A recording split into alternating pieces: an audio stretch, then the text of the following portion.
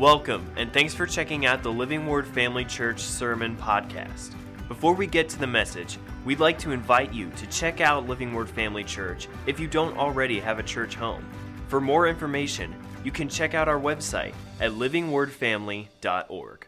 We're in Galatians. And very easy to do a review of the previous two messages because I don't think Paul was ever more focused in any of his letters on one single point like he is in Galatians on the subject of freedom. Galatia was a region in the Roman Empire inhabited mostly by Gentiles, and in this region were cities with churches that were founded and encouraged by Paul on his missionary travels. Most famously, that we see them referred to in Acts several times, the churches in Derbe, Lystra, Iconium, and Antioch of Pisidia. And after receiving the word by faith and receiving the Holy Spirit and seeing and continuing to experience miracles in their midst, they are visited by the Judaizers. These are Jewish believers who insist that salvation is for the Jews and Jesus is the Jewish Messiah.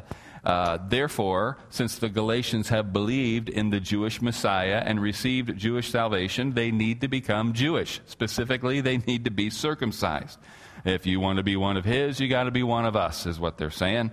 And Paul is writing to them, and his passion and his frustration come through loud and clear. I think the core of his message is in chapter 3, beginning in verse 1. "O foolish Galatians, who has bewitched you that you should not obey the truth, before whose eyes Jesus Christ was clearly portrayed among you as crucified? This only I want to learn from you. Did you receive the Spirit by the works of the law, or by the hearing of faith? Are you so foolish? Having begun in the Spirit, are you now being made perfect by the flesh?" There's a short story by Tolstoy. There's a tongue twister. Short story by Tolstoy. Say that 3 times fast. A short story by Leo Tolstoy. Yes, that Leo Tolstoy. War and Peace, Anna Karenina. This story is called The Three Hermits. And it tells the story of a priest who is traveling on a ship with some pilgrims from one place to another. And as they pass by this island, the priest asks the ship's captain what he knows about the inhabitants of the island. And the captain says, well, there are 3 old monks that live like hermits there. They live very simply, and they simply pray and seek the salvation of their souls. And the priest says, well, I really desire to stop there. I would like to meet them and check on them. So they make a pit stop there, and the priest goes on a little landing craft and visits these hermits, and he talks to them and asks them what they do, and they say, oh, we don't do anything. We don't have a lot of knowledge here. We just pray very simply. He says, well, so you do pray? Oh, yes, we pray. What do you pray? And they say, well, our prayer is very simple. We are 3, you are 3, have mercy on us. You 3, have mercy on us 3. So they grasped the concept of the Trinity. But the priest wasn't satisfied with this. He says, no, when you pray, you must pray like this. And he teaches them the Lord's Prayer, or the Our Father, as it's referred to in this story. And he spends hours teaching them to memorize the Lord's Prayer because they don't have Bibles and they can't read. They're illiterate, so he teaches them to just simply memorize it. So he teaches them, and they get it, and they're very thankful, they're very grateful, and the priest feels very, very gratified that he's had the opportunity to share the way of truth more fully with some simple believers. It's getting very late. The sun is setting. He takes the launch back to the ship, and the ship continues on its journey. And then when night falls and it's dark, the priest notices a glow on the horizon from the direction of this island. And as he continues to look, this glow is getting brighter, and it's coming closer to the ship. And as it becomes very near, it's immediately apparent to the priest and the others on the ship that it's the hermits running on the water, chasing after the ship. And when they reached the ship, they said, "Oh, man of God, we are so sorry. While we were learning it and while we were still praying it, we remembered, but we ceased praying it for an hour and have forgotten the whole thing. Will you please teach it to us again?" And the priest says, "Acceptable to God is your prayer. You pray for us." These priests had something in their simple faith that didn't make it anything for them to walk on the water. It's like, what could the priest really add to that? Now, it's just a story. It's just an illustration. Of course, there is value in going deep in the Word of God. We need teachers. That's why God gave us teachers. But what Paul is saying is, what did you lack? When I presented you this gospel, you received it. And you received the Holy Spirit. Your lives were changed. You were walking in freedom. You were experiencing miracles. What really did you expect to have added to you by receiving the law from the Judaizers who could never keep the law before Christ in the first place? There was nothing they could have expected to add to the cross. So he goes on to draw this very important distinction between slaves and sons. I like the direction that Praise and Worship went this morning because it talked a lot about our identity in Christ. And Paul spends the better part of a chapter talking about works of the law or the works of flesh versus receiving the promise. And he talks a lot about Isaac and Ishmael, the two sons of Abraham, how God had promised to give Abraham and Sarah a son. This was a promise, even though they were aged. Even in the day when people lived long, they were considered past the age of childbearing. And so Abraham, trying to make the promise come true, trying to do his part, because after all, God helps those who help themselves, right? You know that's not in the Bible, right? Anyway, he takes it into his own hands, and they decide, well, I'll have the son by Hagar, Sarah's maid. And they do, and God makes it clear, no, that was your work. You're not going to inherit the promise by what you do. It's going to come from me, and Sarah will bear your son. And so Paul says, see, Ishmael represents the works of the flesh, the works of the law. Isaac represents the promise and receiving by faith. And this is who we are to model our faith after: Abraham, Isaac, and Jacob. We don't get there. We don't add anything to the finished work of God by our human effort. Let's read this part again, beginning in chapter 5. Very important passage, and it's part of what was on this video. Stand fast, therefore, in the liberty by which Christ has made us free, and do not be entangled again with a yoke of bondage. Indeed, I, Paul, say to you that if you become circumcised, Christ will profit you nothing. And I testify again to every man who becomes circumcised that he is a debtor to keep the whole law. You have become estranged from Christ, you who attempt to be justified by law. You have fallen from grace, for we, through the Spirit, eagerly wait for the hope of righteousness by faith. For in Christ Jesus, neither circumcision nor uncircumcision avails anything, but faith working through love. Then he goes, for a few verses, he starts railing almost profanely against the Judaizers and their precious circumcision. Then he talks about the difference in how we live. The language he uses is important. This was still review from last week, because he talks about the works of the flesh and the fruit of the Spirit. It's not the works of the flesh and the works of the Spirit, and it's not the works of the flesh and the fruits of the Spirit, but the works of the flesh, our efforts, the things that are the outworking of our sin nature, our flesh. Because how many of you know, as long as we are in this body, our bodies will be tempted. Our flesh will be tempted towards sin. Our spirits are drawn to God. The battle is won in the mind, the interface between spirit and body. What we sow into thought-wise, meditation-wise, energy-wise is what we are going to give the victory to in our lives. But he talks about how the outworking of the deeds of the flesh, and he lists them. He says, this is the fruit of the Spirit. This is what comes out of your spirit man. This is what you are by nature, a child of God. And if you allow that nature to rule you, what you will see in your life is the fruit of the Spirit: love, joy, peace, patience, kindness, goodness, faithfulness, gentleness, and self-control. And then, in fact, let's just read 5:22. Yeah, I just read that part. Verse 24, and those who are Christ have crucified the flesh with its passions and desires. If we live in the Spirit, let us also walk in the Spirit. That's where we left off last week. Let's read verse 26 now and read on.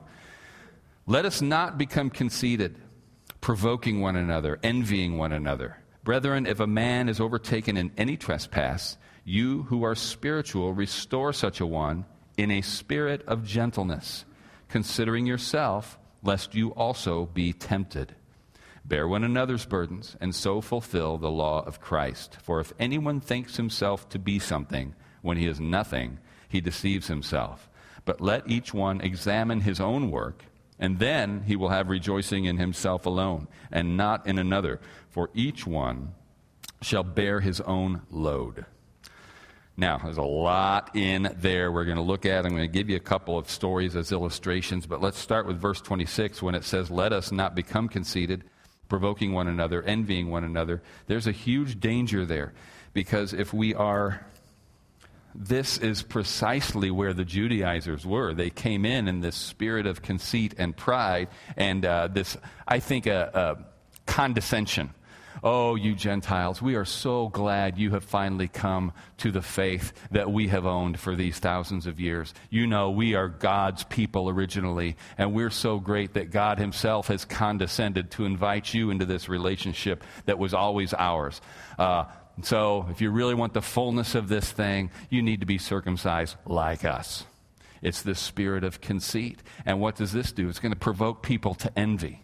And this is not the right reaction. This is not what we should be doing. We shouldn't be looking and holding ourselves up and parading our self-righteousness around. We make more of the word provoke, but I'm going to hang on to that right now and make sure I get some of this other stuff in. If a man is overtaken in any trespass, it's not talking about somebody who comes up and shares, "Hey, I just want to get this off my chest. I kind of struggle in an area." That's somebody being frank. It's somebody being honest. That's not being overtaken in a trespass. Being overtaken in a trespass is getting caught. It's getting caught red-handed. The adulterous woman is a great example of someone overtaken in a trespass. "Lord, we caught this woman in the very act of adultery.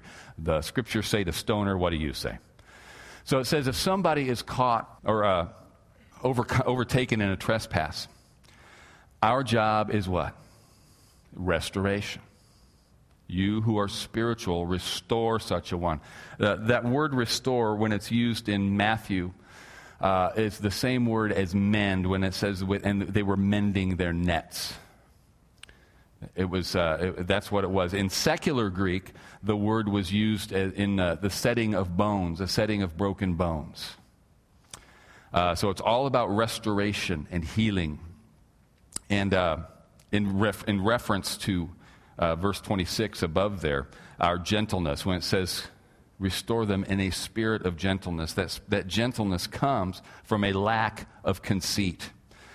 And here's where I want to give you a couple of illustrations, because it is a very, very important passage. When we are called to do life together as a local church, as the body of Christ, if we really are, if it's more than just showing up on Sundays and some of you on Wednesdays, if that's all it is, we don't have to do any of the messy stuff. But if we're actually going to know one another, bless one another, bear one another's burdens, there's going to be times when we are going to be dealing with the sin of brothers and sisters, right? And to do this wrong is going to cause hurt, it's going to cause offense. And there's a lot, maybe we need to have David Husky in again and talk about offense, because he's got some great insight, and I think many of us have maybe forgotten some important truths about how offense is very much the responsibility of the offended. You can choose to take it, or you can choose to not take it. On the other hand, this passage really is putting a lot of the onus on the potential offender. So we've got to do this right. And I'm going to tell you a story, and this is... It's really unfortunate, because to me it just really looks ugly. There's a guy, and I won't name him, but even if I did, it wouldn't be. This is a guy who has shared this story very publicly and fairly recently. But I'm still not going to name him, because it's not what this is about. He was an extremely well-known, certainly a nationally known, possibly internationally known man with a phenomenal youth ministry. This guy hosted conferences and published works and curriculum and stuff, was a tremendous success and a blessing as a minister. And because of his very high profile, he did a lot of traveling. And somewhere along the line, he was busted. He made some suggestion to a woman at the airport or at a hotel, and it turned out this woman was actually on staff at the church he was going to be speaking at the next day.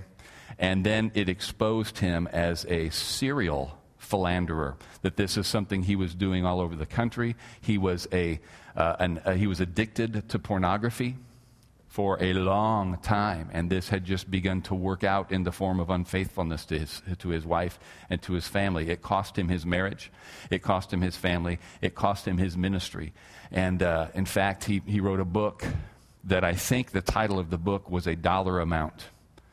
And this dollar amount represented what his sin had cost him in terms of income, in terms of everything he had to pay through the divorce and everything else. He's been very, very frank and open about what happened, and now has a very effective ministry, a ministry that has helped thousands of men out of sex addiction, sexual sin, and addiction to pornography. He does this by being very frank and open about his own story. And when he published a book sometime in the last couple years about this, and does like people do these days, when they promote it on social media, and another minister, another well-known minister with an international reach. He's not international in terms of world famous, but he does a lot of traveling, and he's well known in a lot of the same circles as this other guy. He begins to post at one after another, every 15, 20 minutes, a post about how offended he is by people who have sinned and are still in the pulpit. What does anybody who has, somebody who lost their family because of a sex addiction has nothing to teach me. You didn't overcome this. Back up. I don't have anything to learn about family, about marriage from somebody who lost his marriage. And one thing, now he never named the guy, but everybody knew who he was talking about. And every time somebody would say, most people were very, very supportive of these, what I considered very confrontational and mean posts. But every now and then someone would say, hey, brother, everybody knows who you're talking to. Why don't you dial it down? Because this is still another brother you're talking about. And he would come back and say, I'm not talking about anybody in particular. I'm just speaking generally. Well, that was disingenuous, to say the least. Then he finally said this. He said, you want to teach me about repentance. You didn't repent. You just got caught. And that's when I weighed in, and I made my one contribution to the entire conversation, which was lengthy. And I simply said, brother, I love you, man, but those two things are not mutually exclusive. When you say you didn't repent, you got caught. You got caught, and then you repented. This is exactly what Paul's talking about here. If one is overtaken in a sin, this is somebody who gets caught. You restore them. Well, how can there be restoration if they don't repent? But the fact is, I believe God in His mercy arranges it so we get caught before we get too far down that road. Because how many of you know Paul talked about somebody, they can, if they don't die, Paul talks about, I've turned them over to Satan for the destruction of the flesh. Meaning if they survive long enough, they're going to travel so far down this path of sin that they will eventually abandon the faith entirely. They will renounce Christ. It's better that they die before they get there. Certainly better if you get caught and confronted and repent before you die. So I believe God puts situations and people in our lives to expose these things so they can be repented of, so they can restore. Not to shame or pillory these people. You who are spiritual, confront such a one. You who are spiritual, rebuke such a one. You who are spiritual, restore such a one, and you better do it in a spirit of gentleness. Why? Considering yourself, lest you also be tempted. 1 Corinthians 10:12 says, let him who stands take heed lest he fall. There's another story. This was a good friend of mine. One of my best friends actually visited me when I was living and working down in Alabama, and we took a road trip. And on the way, we were talking and kind of commiserating about a high-profile minister whose marriage had fallen apart due to infidelity. And then we were talking about people we knew in our lives whose families and marriages had been damaged by infidelity. And he told me, and this was a guy who he'd probably been married, I think he probably would have been 7 years at this point, and had one of the strongest marriages. Still does, by the way, just a truly great marriage. Deeply in love with one another, both of them deeply in love with Jesus Christ. And, at the time, I was an unmarried guy, but he was one of a handful of people who I would look at and say, this is the kind of marriage I want. This is a rock-solid marriage. And he was telling me how, in discussing these things, he had spoken with his wife about this, about what a tragedy this was and how hard it had to have been. And he said, I asked my wife, I said, what would you do if you ever found out I was cheating on you? And she said, I would be hurt. Obviously, I'd be devastated, but I would forgive you. And he said, I know you'd forgive me. You're a Christian. You have to forgive me. My question is, would you stay with me? And she said, yeah, I would. It would be very difficult, but I like to think that I would. And then she asked him, and he said, well, I'd forgive you too, but I don't think I could stay with you because I don't think I could ever forget it. I just don't think I could put it out of my mind. Now, this was just him talking. The next thing out of his mouth is what has stuck with me all these years. He went quiet for a second, and he shook his head, and he said, man, I hope I never cheat on my wife.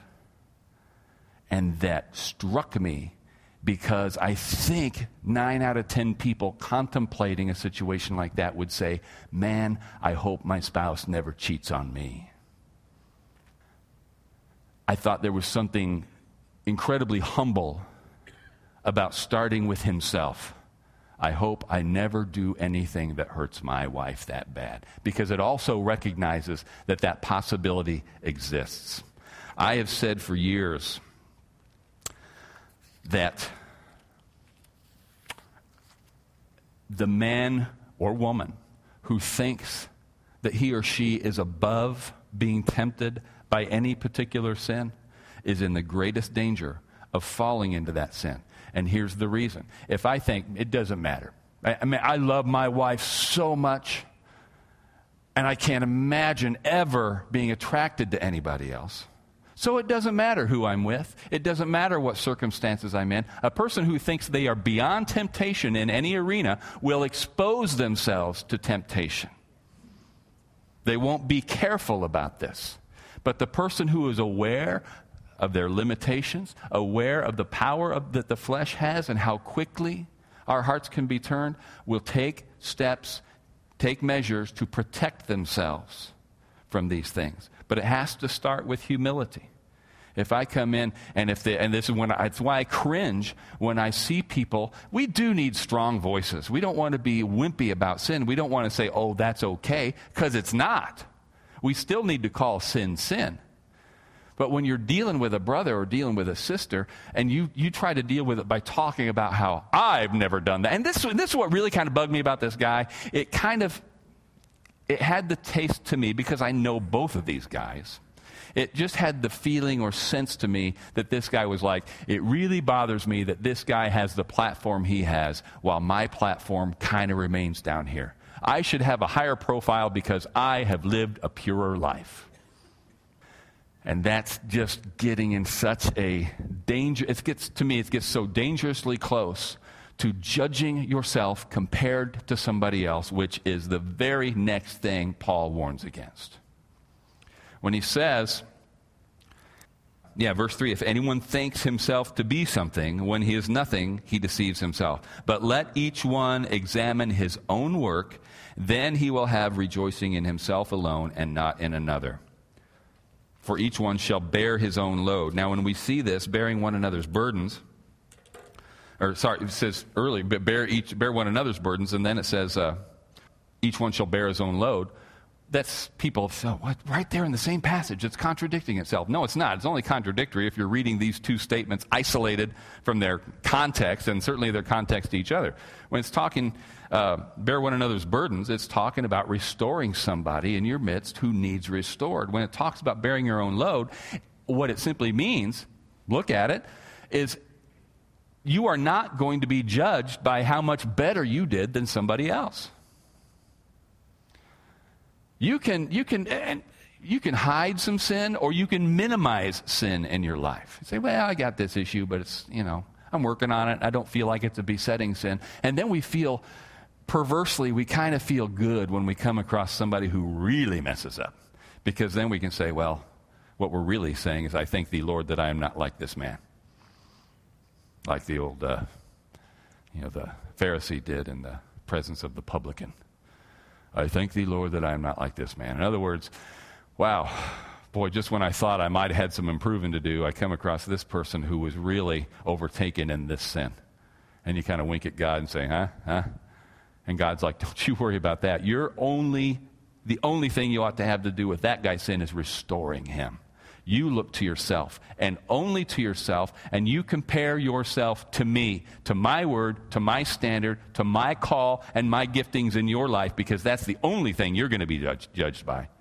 You are not going to stand before God while he says, I gave you giftings, I gave you a calling, and I gave you a standard. Here's what I expected of you. You missed it by this much, but you know what? You did better than this guy, so well done, thou good and faithful servant. That's not how it's going to be at all. Each one shall bear his own load.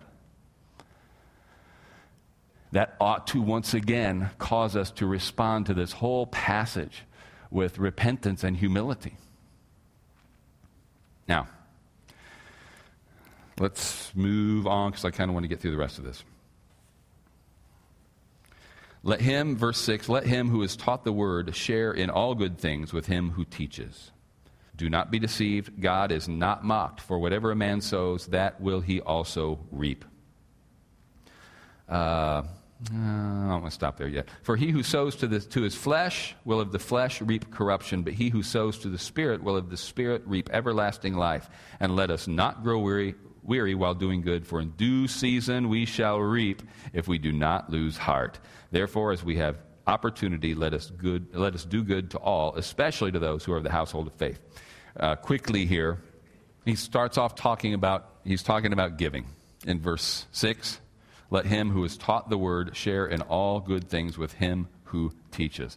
That's you being taught the word, sharing with me. That's you giving of your tithes and offerings to support the work of this ministry, and part of the work of this ministry is to pay the pastor's salary. That's one way to break this down. Okay, this is just one of several passages Paul uses to defend the practice of those who preach the gospel, making their living by the gospel. He doesn't stop there, though.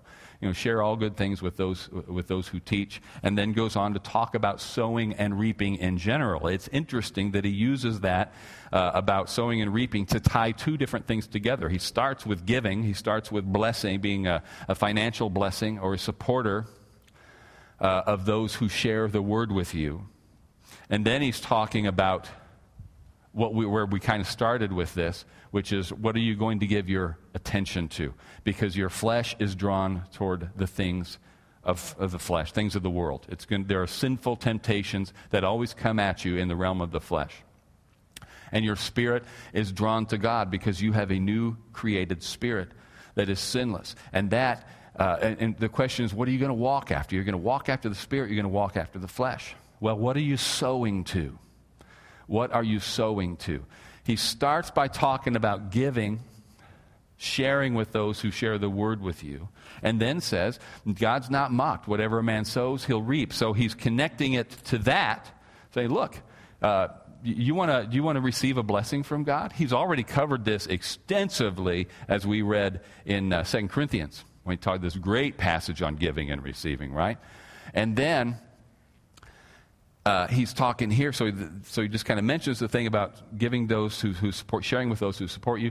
God is not mocked. As a man sows, so shall he reap. You want to reap sparingly, then give sparingly. You want to reap bountifully, then sow bountifully. But it's not just about what you're sharing with those who teach the word. It's also about what are you sowing into your own life. If you sow after the flesh, you'll reap corruption. What does that mean? If you take what God has given you, and not just your money, but again, your time, your energy, your thoughts, your resources, into satisfying your appetites, satisfying your fleshly desires, what's going to happen as a result? You're going to suffer in your body as a result of that. When we simply indulge every whim, when we indulge every desire the flesh presents before us, it will invariably cause us problems. And many of these problems are health problems, right? So what do? We buffet the flesh. We keep it under. But if we sow to the Spirit, we will, of the Spirit, reap everlasting life. And it's not just talking, this is not salvation by works. Good night. Of all the books in the Bible, we can certainly realize Paul's not talking about salvation by works here. He's just talking that these will produce blessings that will last into eternal life. That we get a taste of eternal life here that's going to continue in true eternity. Now, maybe the hardest part about this is verse 9, when it says, "And let us not grow weary while doing good, for in due season we shall reap if we do not lose heart."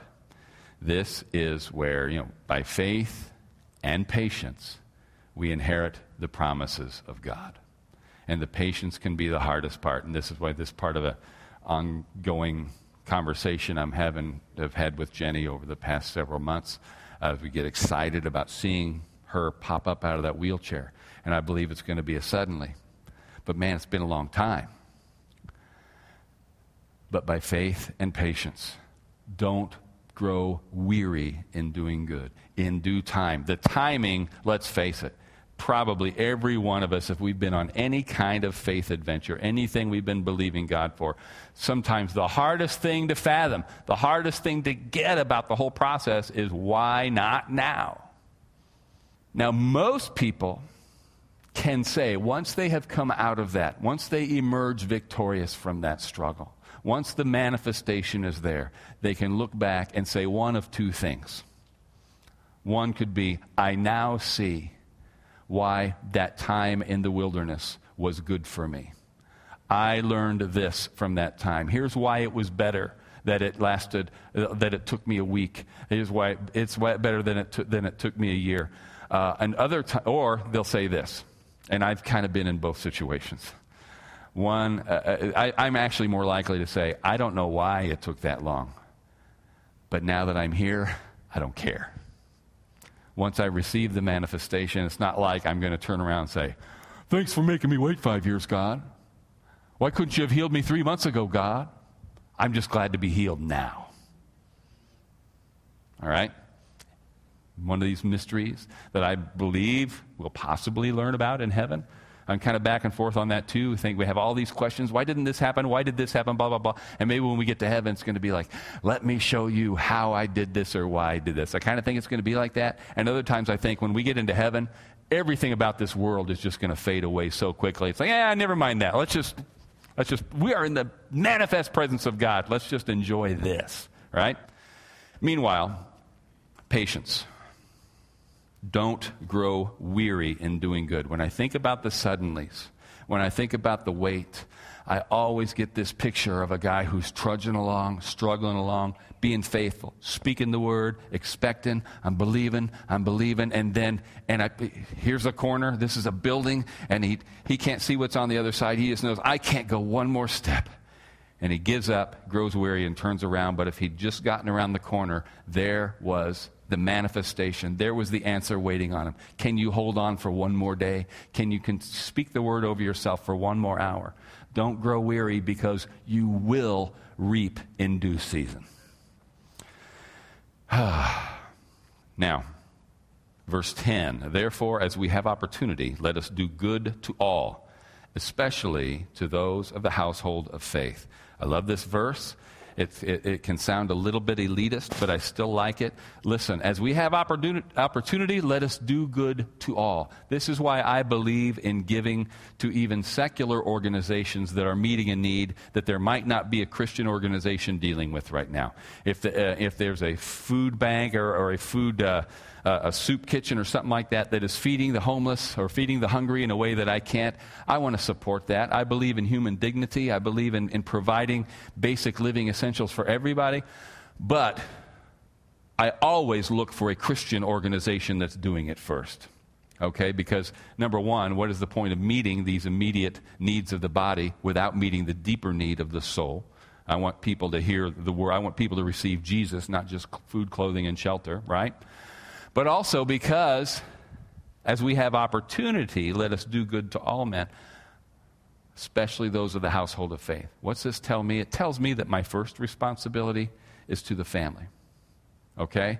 If I only have so much to go around, and this is what we tell people, by the way, because we still get these calls, we still get people stopping in. They used to always come in. I've shared this with you before. We get people that were visible from the highway, so they come in and they make the rounds. They go to different churches, and they're not all scammers. They're not, but a lot of them are. We found them out. We've done our research, and we're trying to be good stewards with our money, right?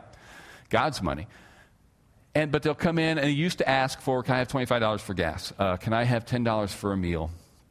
And there's a way. We have the Good Samaritan Fund. It's what the offering that we take at our community Thanksgiving service funds that, so that we don't just have to say no.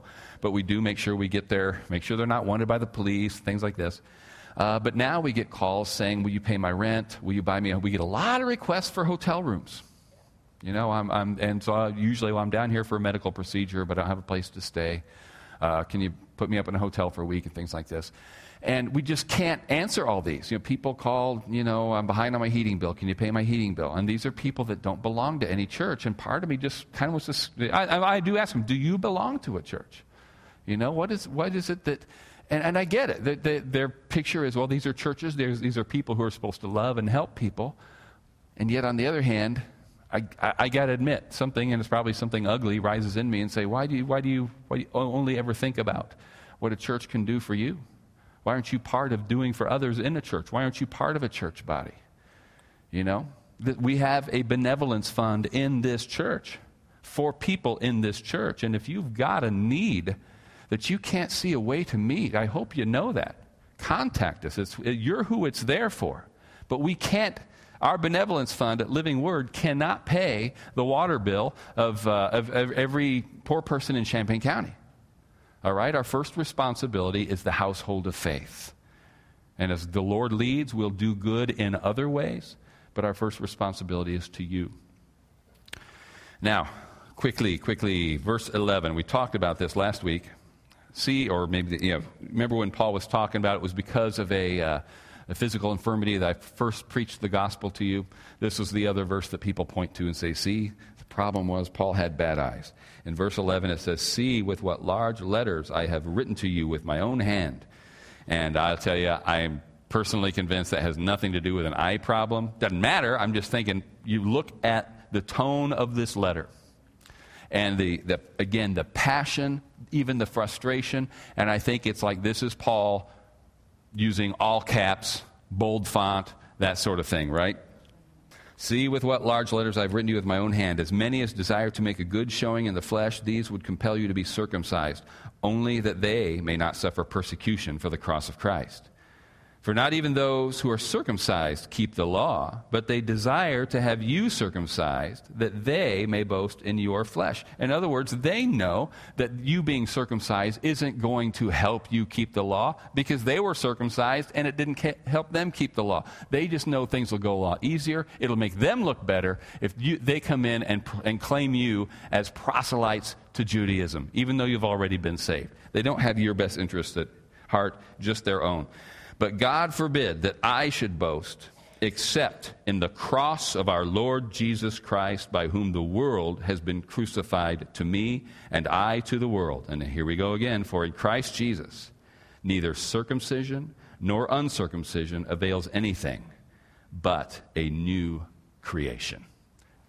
He's kind of back to his original point here. Earlier on, he said, circumcision and uncircumcision avail nothing, but faith working through love. Here he says, circumcision and neither circumcision nor uncircumcision avail anything, but a new creation. This is a beautiful way of distilling everything he has said into one statement. You cannot be saved by your own righteousness, by your own good works. You cannot be saved by keeping the law, and circumcision adds nothing to the finished work of the cross. What everybody needs is not to be better and not to be outwardly changed so that we can conform to some external law. What we need is renewal. Our problem is not that we're bad. Our problem is that we are dead. Our problem is we need a new spirit. One that is not death, is not in the death that is there because of separation from God. And the cross of Christ, the blood he shed, his finished work is what reconciles us to the Father again. We were created for fellowship with God, and it is the sin nature we inherited from our first father Adam that has infected us, that has produced an outworking of sin, and that sin has separated us from God. There is nothing we can do to undo that. We can try and try and try, and some do better than others to stop sinning, but we can't take care of the sin nature. Circumcision doesn't do that. But God offers us this, a new creation, a new heart, a heart of flesh. Do you have that? No association with any church, religion, pastor, organization, nothing can make you right with God. And everybody needs to be made right with God. You can't make yourself right with God. Not with vows, not with sacrifices, not with beating yourself up. Jesus is the only one that can make us right with God, and the only way he could do that was to take everything that was wrong with you, everything that was wrong with all of us, and take that wrongness in his own flesh. Does God judge sin, or is God merciful? He judges sin, but he judged it in Jesus Christ so that he can be merciful to us. Thanks for listening. We hope that this message encouraged and equipped you in your walk with Christ. Make sure to follow us on Facebook or Instagram to stay updated with what's going on at Living Word Family Church. Have a great day.